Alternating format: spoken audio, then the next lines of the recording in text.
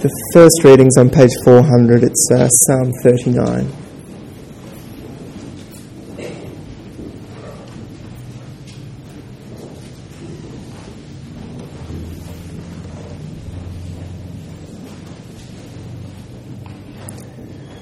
I said, I will watch my ways and keep my tongue from sin.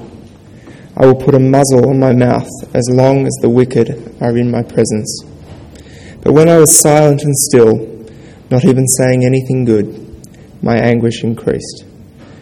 My heart grew hot within me, and as I meditated, the fire burned.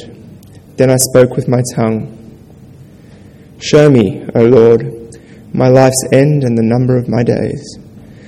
Let me know how fleeting is my life. You have made my days a mere handbreadth. The span of my years is as nothing before you. Each man's life is but a breath. Man is a mere phantom as he goes to and fro. He bustles about, but only in vain. He heaps up wealth, not knowing who will get it. But now, Lord, what do I look for? My hope is in you. Save me from all my transgressions. Do not make me the scorn of fools. I was silent. I would not open my mouth, for you are the one who has done this. Remove your scourge from me. I am overcome by the blow of your hand. You rebuke and discipline men for their sin. You consume their wealth like a moth. Each man is but a breath. Hear my prayer, O Lord. Listen to my cry for help. Be not deaf to my weeping. For I dwell with you as an alien, a stranger as all my fathers were. Look away from me, that I may rejoice again before I depart and am no more.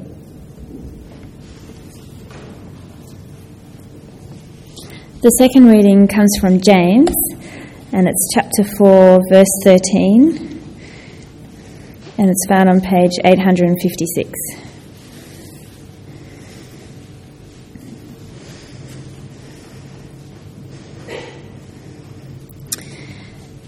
Now listen, you who say, today or tomorrow we'll go to this or that city, spend a year there, carry on business, and make money.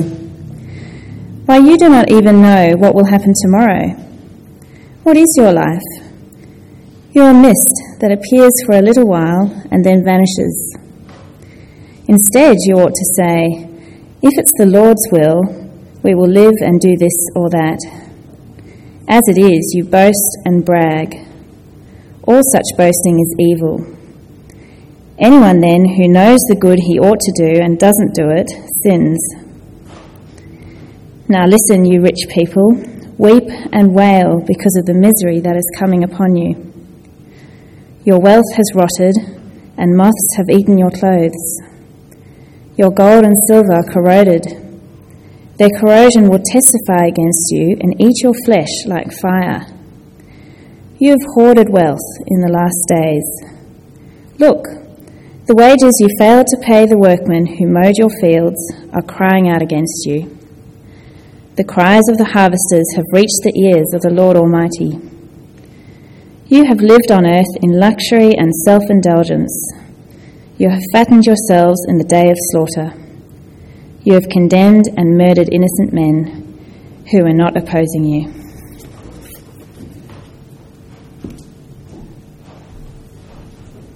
Guys, if you just joined us, we're in the middle of a series in the book of James, and tonight we come to these quite stern words, and in many ways difficult words to hear, but we need to hear them, so I'm going to pray that the Spirit would teach us tonight. Father, I want to thank you that your word continues to shape us and refine us. Lord, we acknowledge that sometimes that's hard, but we do pray that your Spirit would teach those of us, all of us, what we need to hear tonight. Father, please would you clear our minds, soften our hearts, because we want to know you better. We want to be more like your Son. And I pray that for his name's sake. Amen. I want you to think back just 6 months.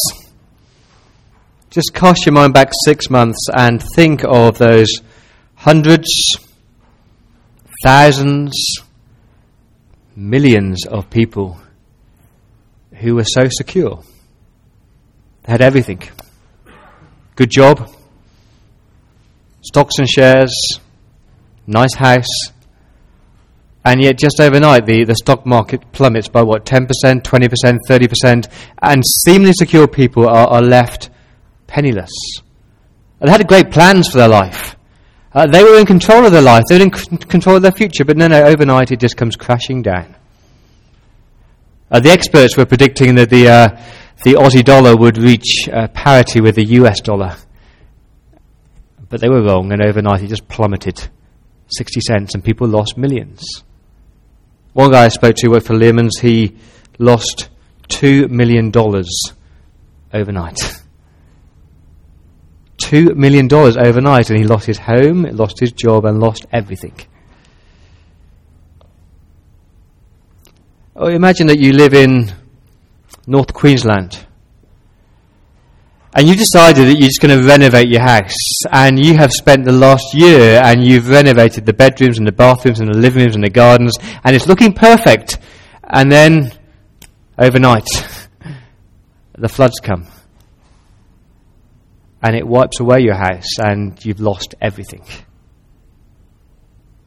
Imagine that you live in Kinglake in Victoria, and 2009 was going to be the year when you were going to have a great year. You planned the great backyard barbecue. You're going to invite your friends. You'd re-turfed. You've got this great new barbecue. You're going to do it in April.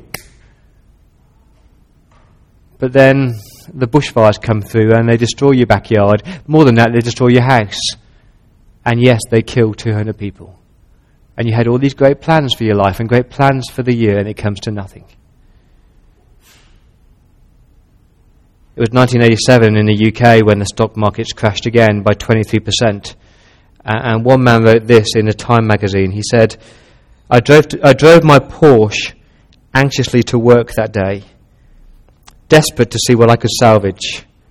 And I smiled as I thought of that man I see regularly with the sandwich board saying, the end of the world is nigh. And he smiled because no one really believes that God has any control over stock markets or finances or storms or bushfires, do they? Because it's my life and I'm in control of my life.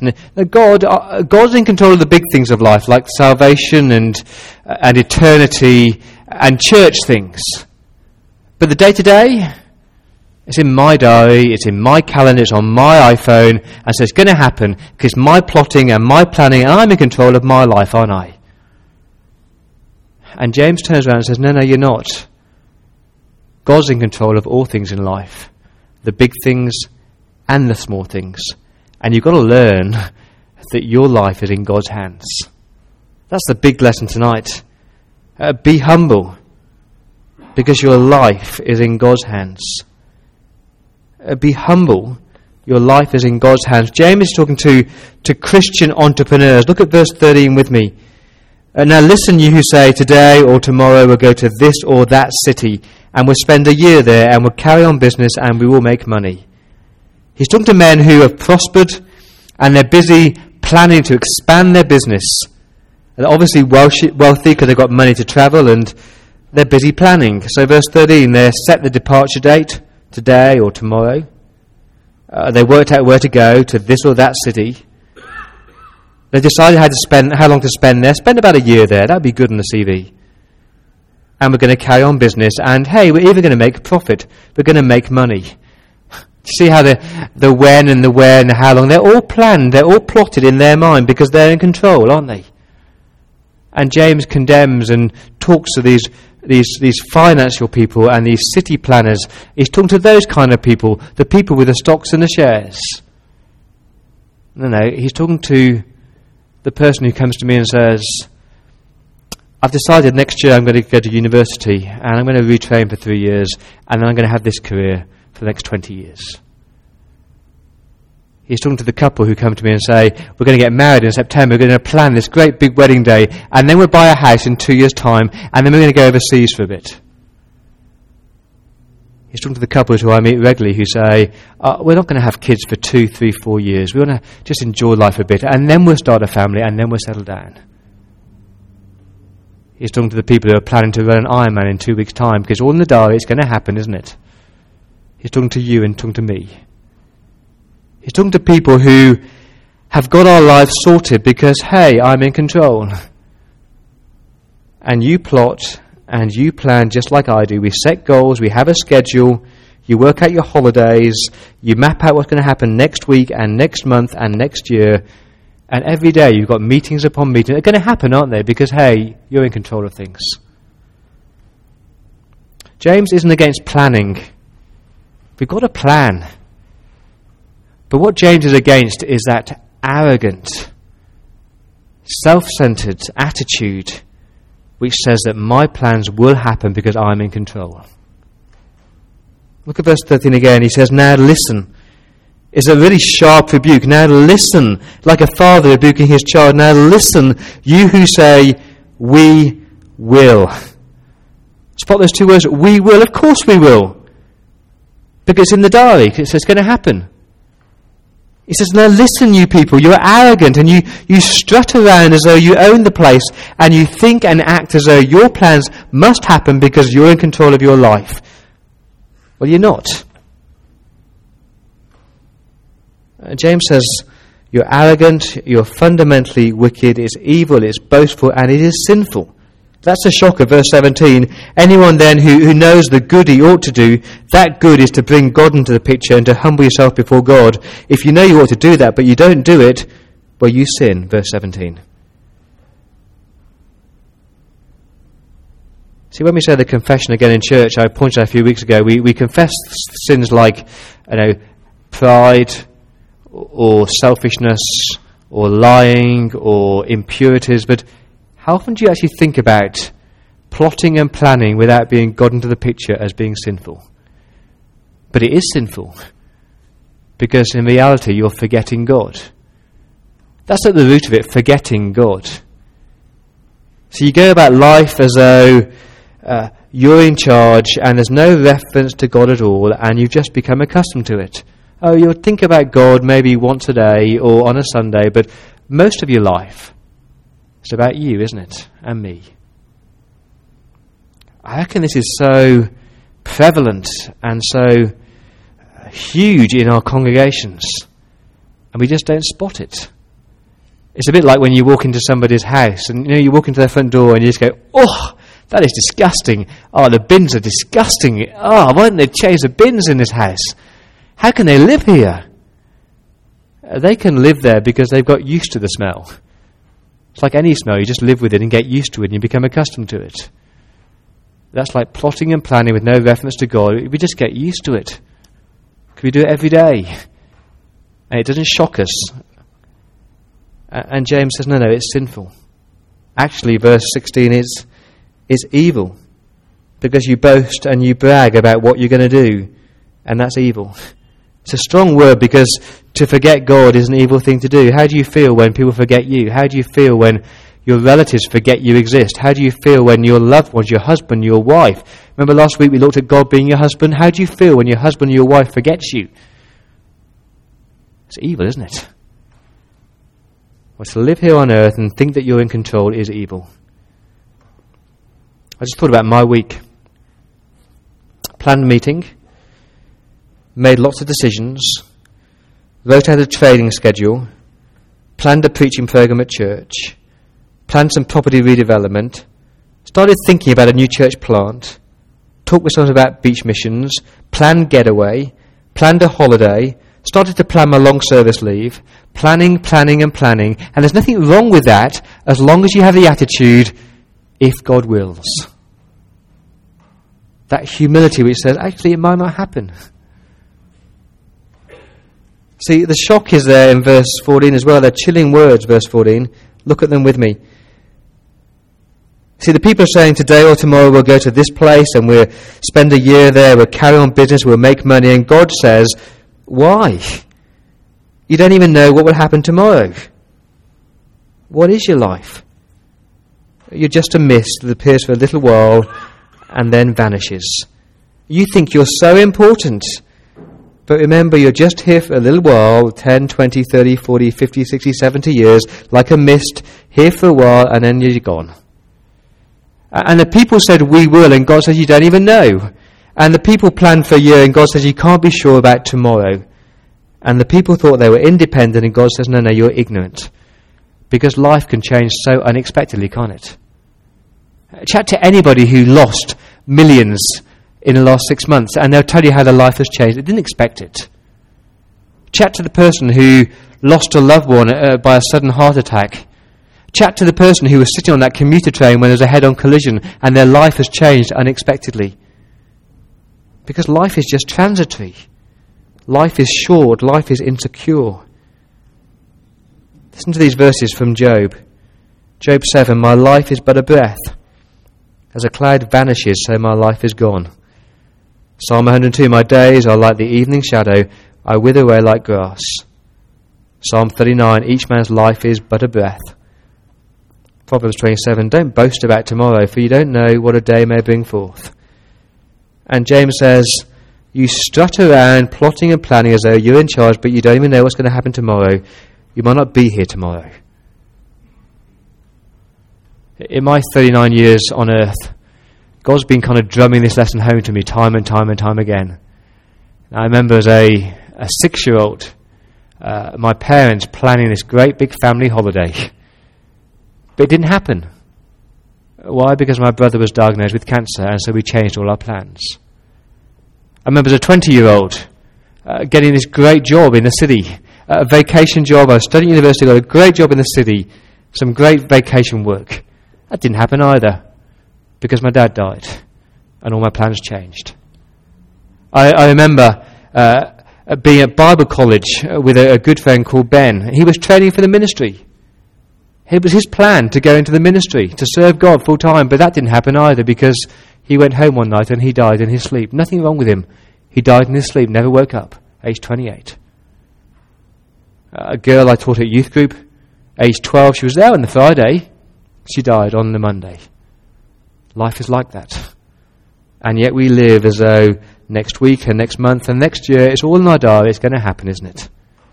Please remember that your life and my tomorrow, your tomorrow, is not in your hands, it's in God's hands. There's only a heartbeat between us and death, and we don't know how long God has given us. He's not condemning planning, but it's that arrogance, that confidence that you know what's going to happen he's condemning. He says, be humble. How do you plan? Verse 15.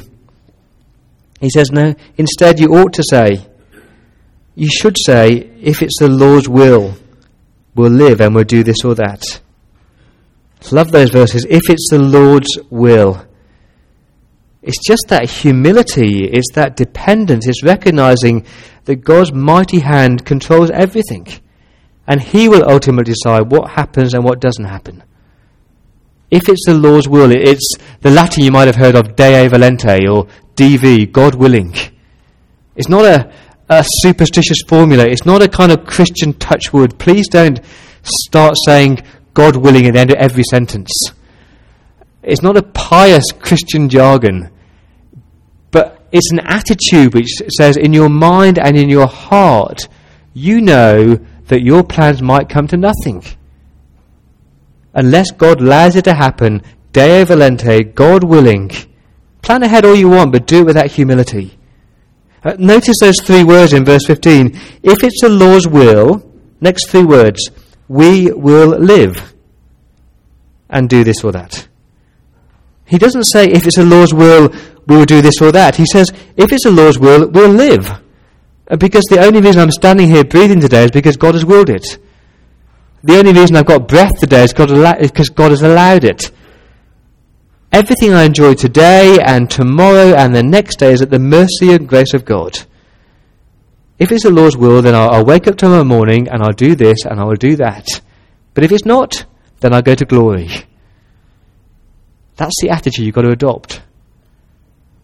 The Apostle Paul had that attitude when he went about preaching and teaching in the first century. Look at some of his sentences. Acts 18, as Paul left, he promised, I will come back if it's the Lord's will. church in Rome, I pray that now at last, by God's will, the way may be opened for me to come back to you. 1 Corinthians 4, I will come to you very soon, if the Lord is willing. See the humility, see the dependence. Think about our Saviour, the Lord Jesus Christ, heading for the cross, heading for Jerusalem. He's in the Garden of Gethsemane, and he's pleading with God, if there's any other way. And what does he say? He says, not my will, but your will. It's not about my plans, what I want, God, but what you want. My Heavenly Father, what you want, and I'll do that. Or we say it every day, don't we? Lord's Prayer. Our Father in heaven, hallowed be your name. Your kingdom come. Your will be done. Your will be done today, Lord. Whatever you've got in store for me, that will happen today. Please adopt that humility. Every breath comes from God. Your plans may prosper or they may not.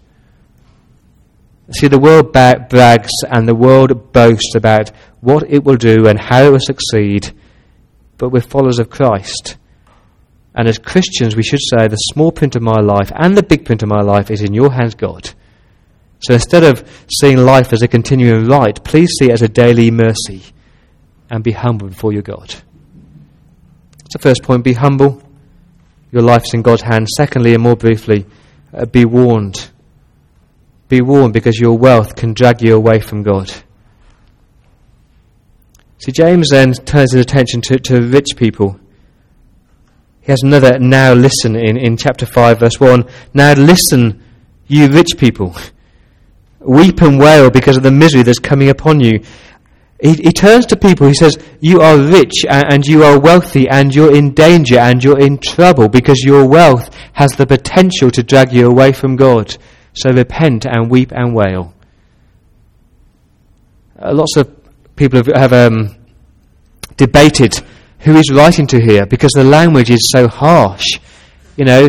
Your flesh is rotting, the day of slaughter. It's harsh language.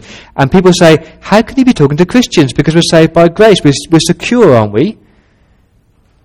He's got to be talking to Christians, because why would he write a letter to the church and then suddenly turn to people who are not there? Why would he suddenly say, listen, you rich people who are outside of this building? No, he's talking to Christians who are rich, to believers who are rich, and he's warning them. He's saying, you are rich people, but be warned, because actually your wealth could drag you away from God and could cost you your salvation.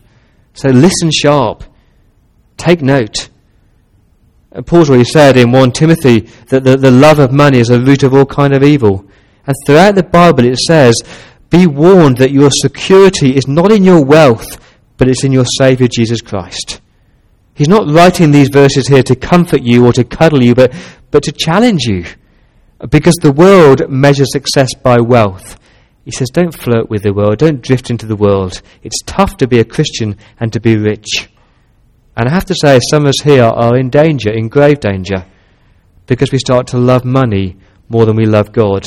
And we're sucked in by the world, and on that last day, on Judgment Day, it could be very ugly if you've drifted further and further away from Christ until you have no relationship with Christ. It's all about you and your wealth. Let me highlight 3 dangers, 3 reasons why James says repent, weep and wail.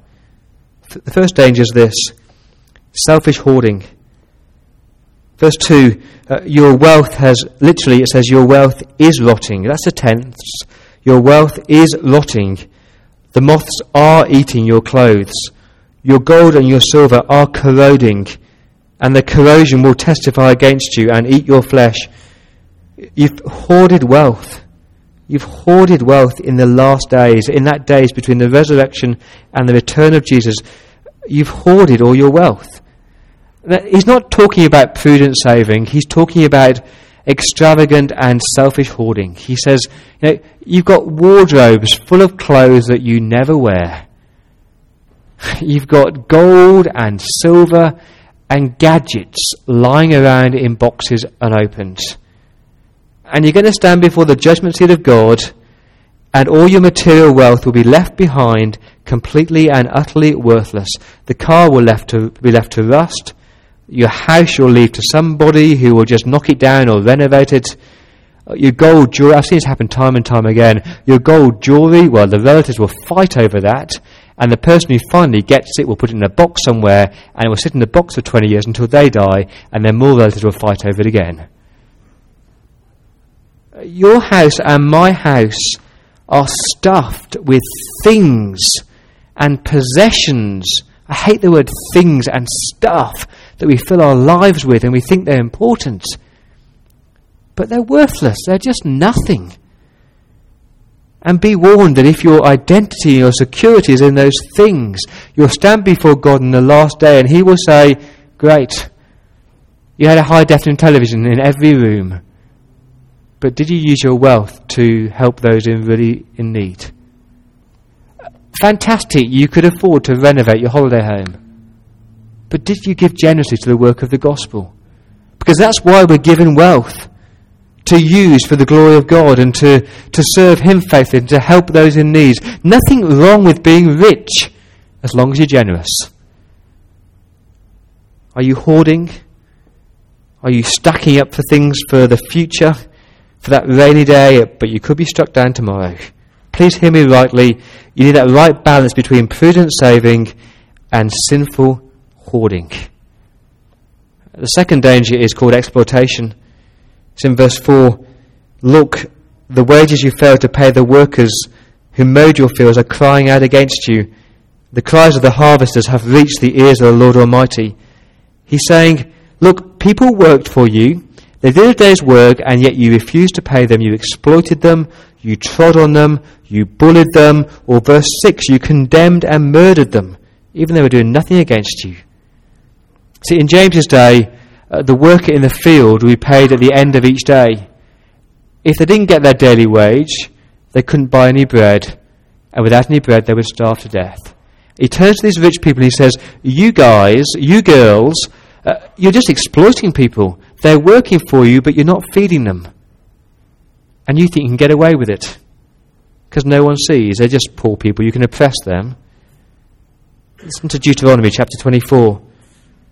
Deuteronomy 24 says this: don't take advantage of a hired man who is poor and needy, whether he's a brother Israelite or an alien living in one of your towns. Pay him his wages each day before sunset, because he's poor and counting on it. Otherwise he may cry out to the Lord against you, and you'll be guilty of sin. Because we think that we're important because we have money, and we think we can abuse people and play power games, and nobody will see, will they? But God sees and God hears and God will judge. That's what James says. The cries of the harvesters have reached the ears of the Lord Almighty. Reminds me of Genesis 4 where Cain's blood, remember that Cain's blood cried out to the Lord for justice. And James says, because you're rich, you think you can treat people the way that you want, but you can't, because God sees. Just think about the people that you might have exploited this week, you might have abused this week, people you might have fiddled out of something that they deserve this week. It's wrong, isn't it? Selfish hoarding, exploitation, lastly, selfish, indulgent lifestyles. Self-indulgent lifestyles. Verse 5, you've lived on earth in luxury and in self-indulgence. You've lived here on this planet denying yourself nothing. You've lived in pleasure. If you want clothes, you go out and buy them. If you want a new gadget, just go out and buy it. Oh, look, I'm really tired. I'm exhausted, so I need to fly to Fiji for the weekend, or I need to plan a holiday trip to Japan just for skiing, just for a week, because I'm tired and I need refreshment. We have so much, friends. God has blessed us with great riches. But when we start to do what we want, when we want to do it, and we give no thought to God and His kingdom and His glory, and your life is all about what you want and what your money can buy you, you're in trouble. You're in real trouble because you're drifting away from Jesus. Nothing wrong with doing some of those things, but when that becomes your focus and your priority, you're in danger. James gives a brilliant example in verse 5. He says, you fattened yourself in the day of slaughter. It's like the cattle in the field, and They think they're important, and they're receiving all these extra special meals. They're living a life of care luxury, and they're completely oblivious to the fact that they're actually being fattened for the abattoir. And God is kind of saying, I give you lots. I've been generous to you. Please make sure that you're not just fattening yourself with life luxuries. So you'll stand before Judgment Day and you'll say, actually, I've drifted so far away from Christ. See, there's a fine line between living life with basic necessities and living life with unnecessary luxuries. Living life with basic necessities and living life with unnecessary luxuries. And you and I want to know where that line is, don't we? Tell us a line. And God doesn't. God just says, make sure you store up treasures in heaven and not treasures here on earth. It'll be different lines for different people. You know how you use your wealth. You know whether you're generous or not. And you know whether your wealth is causing you to move away from God. And you're starting to love your wealth more than you love money, more than you love God. You're starting to love your wealth more than you love people. I find this hard because I like gadgets and I like nice clothes with nice labels, and it's easy to be worldly. And James says to know, be warned. And the language is so harsh, isn't it? Misery, flesh like fire, cries of the harvesters, day of slaughter. Because God knows that money is a high-risk area. It's hard to be wealthy and to walk humbly with your God. Let me tell you about a guy who does it really well. There's a guy I know he's probably a multi-millionaire. He wants for nothing. He earns a fortune. Yet to look at him, you would never guess it. He lives in a nice house, but not opulent and not over the top. And he drives a nice car, but it's not excessive. He just has the one car. He earns millions, and yet he gives most of it away. He gives most of it away to people who need it, people in need. He gives most of it away to support Christian workers in this country and overseas. He gives most of it away spontaneously or planned. Why does he do that? I tell you why, because he loves Jesus. And he knows that life is not about the here and now, but life is about eternity. And he wants more and more people to know about Jesus. And he knows his identity is not caught up in whether he wears the designer suit or he drives a fast car, but his identity is in Christ. And there's a man who's understood James chapter 4 and 5. He's a very generous man. Why? Because he loves Jesus. And James's challenge to you is this. How do you see your life now? Is your life all about the here and now and about your plans and your months and your next year and your years to come? Or is it about eternity? And is your life now all about your wealth and your possessions and your things and your stuff and your gadgets? Or is your life about Christ and eternity? James says, be humble and be warned, because you know the grace of our Lord Jesus Christ. Though he was rich, he became poor so that you through his poverty might become rich. So rest in Christ, trust in God's sovereignty, and be humble before him. Let me pray.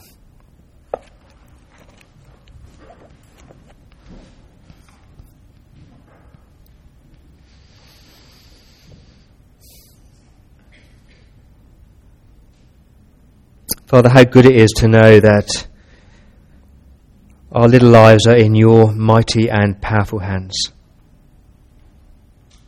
How good it is to know that you control every aspect of our lives. How good it is to know that whatever happens is according to your will. How humbling that is, Lord. How good it is, Lord, to know that you've given us so much to be used for your glory and for the good of others. Lord, humble us, refine us, change us. Help us to live for Jesus and for him alone. In his mighty name I pray. Amen. I'm going to give you a moment to pray by yourselves, to maybe jot down a question. And then we're going to go into a time of open prayer. You can just call out where you are, just stay seated and just pray for something. Maybe it's a missionary, maybe it's a ministry, maybe it's something God has challenged you about in tonight's talk. And then we'll finish by singing 2 songs together. So a time of reflection. I'll kick us off in the time of open prayer, just short prayers, asking God or thanking God. And then we'll finish by 2 songs.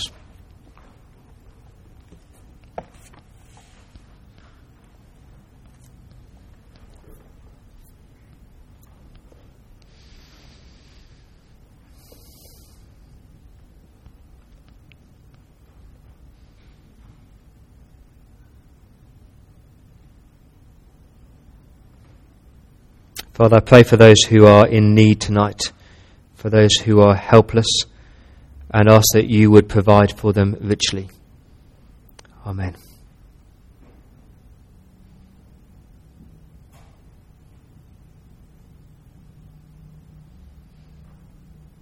Would you please help us to be dissatisfied with the things of this world, that we might hunger only for you and the things that you provide, and place a hunger in our hearts for a satisfaction that is found in eternal things.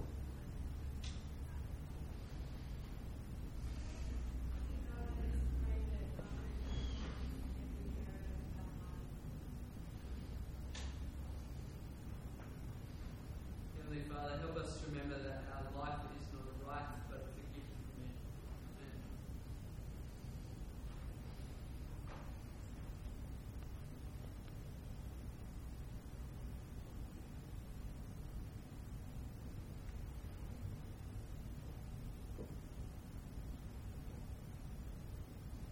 Lord, please keep us from having hearts, minds, and wills that are arrogant, but instead give us wills and an attitude that is humble and dependent on you.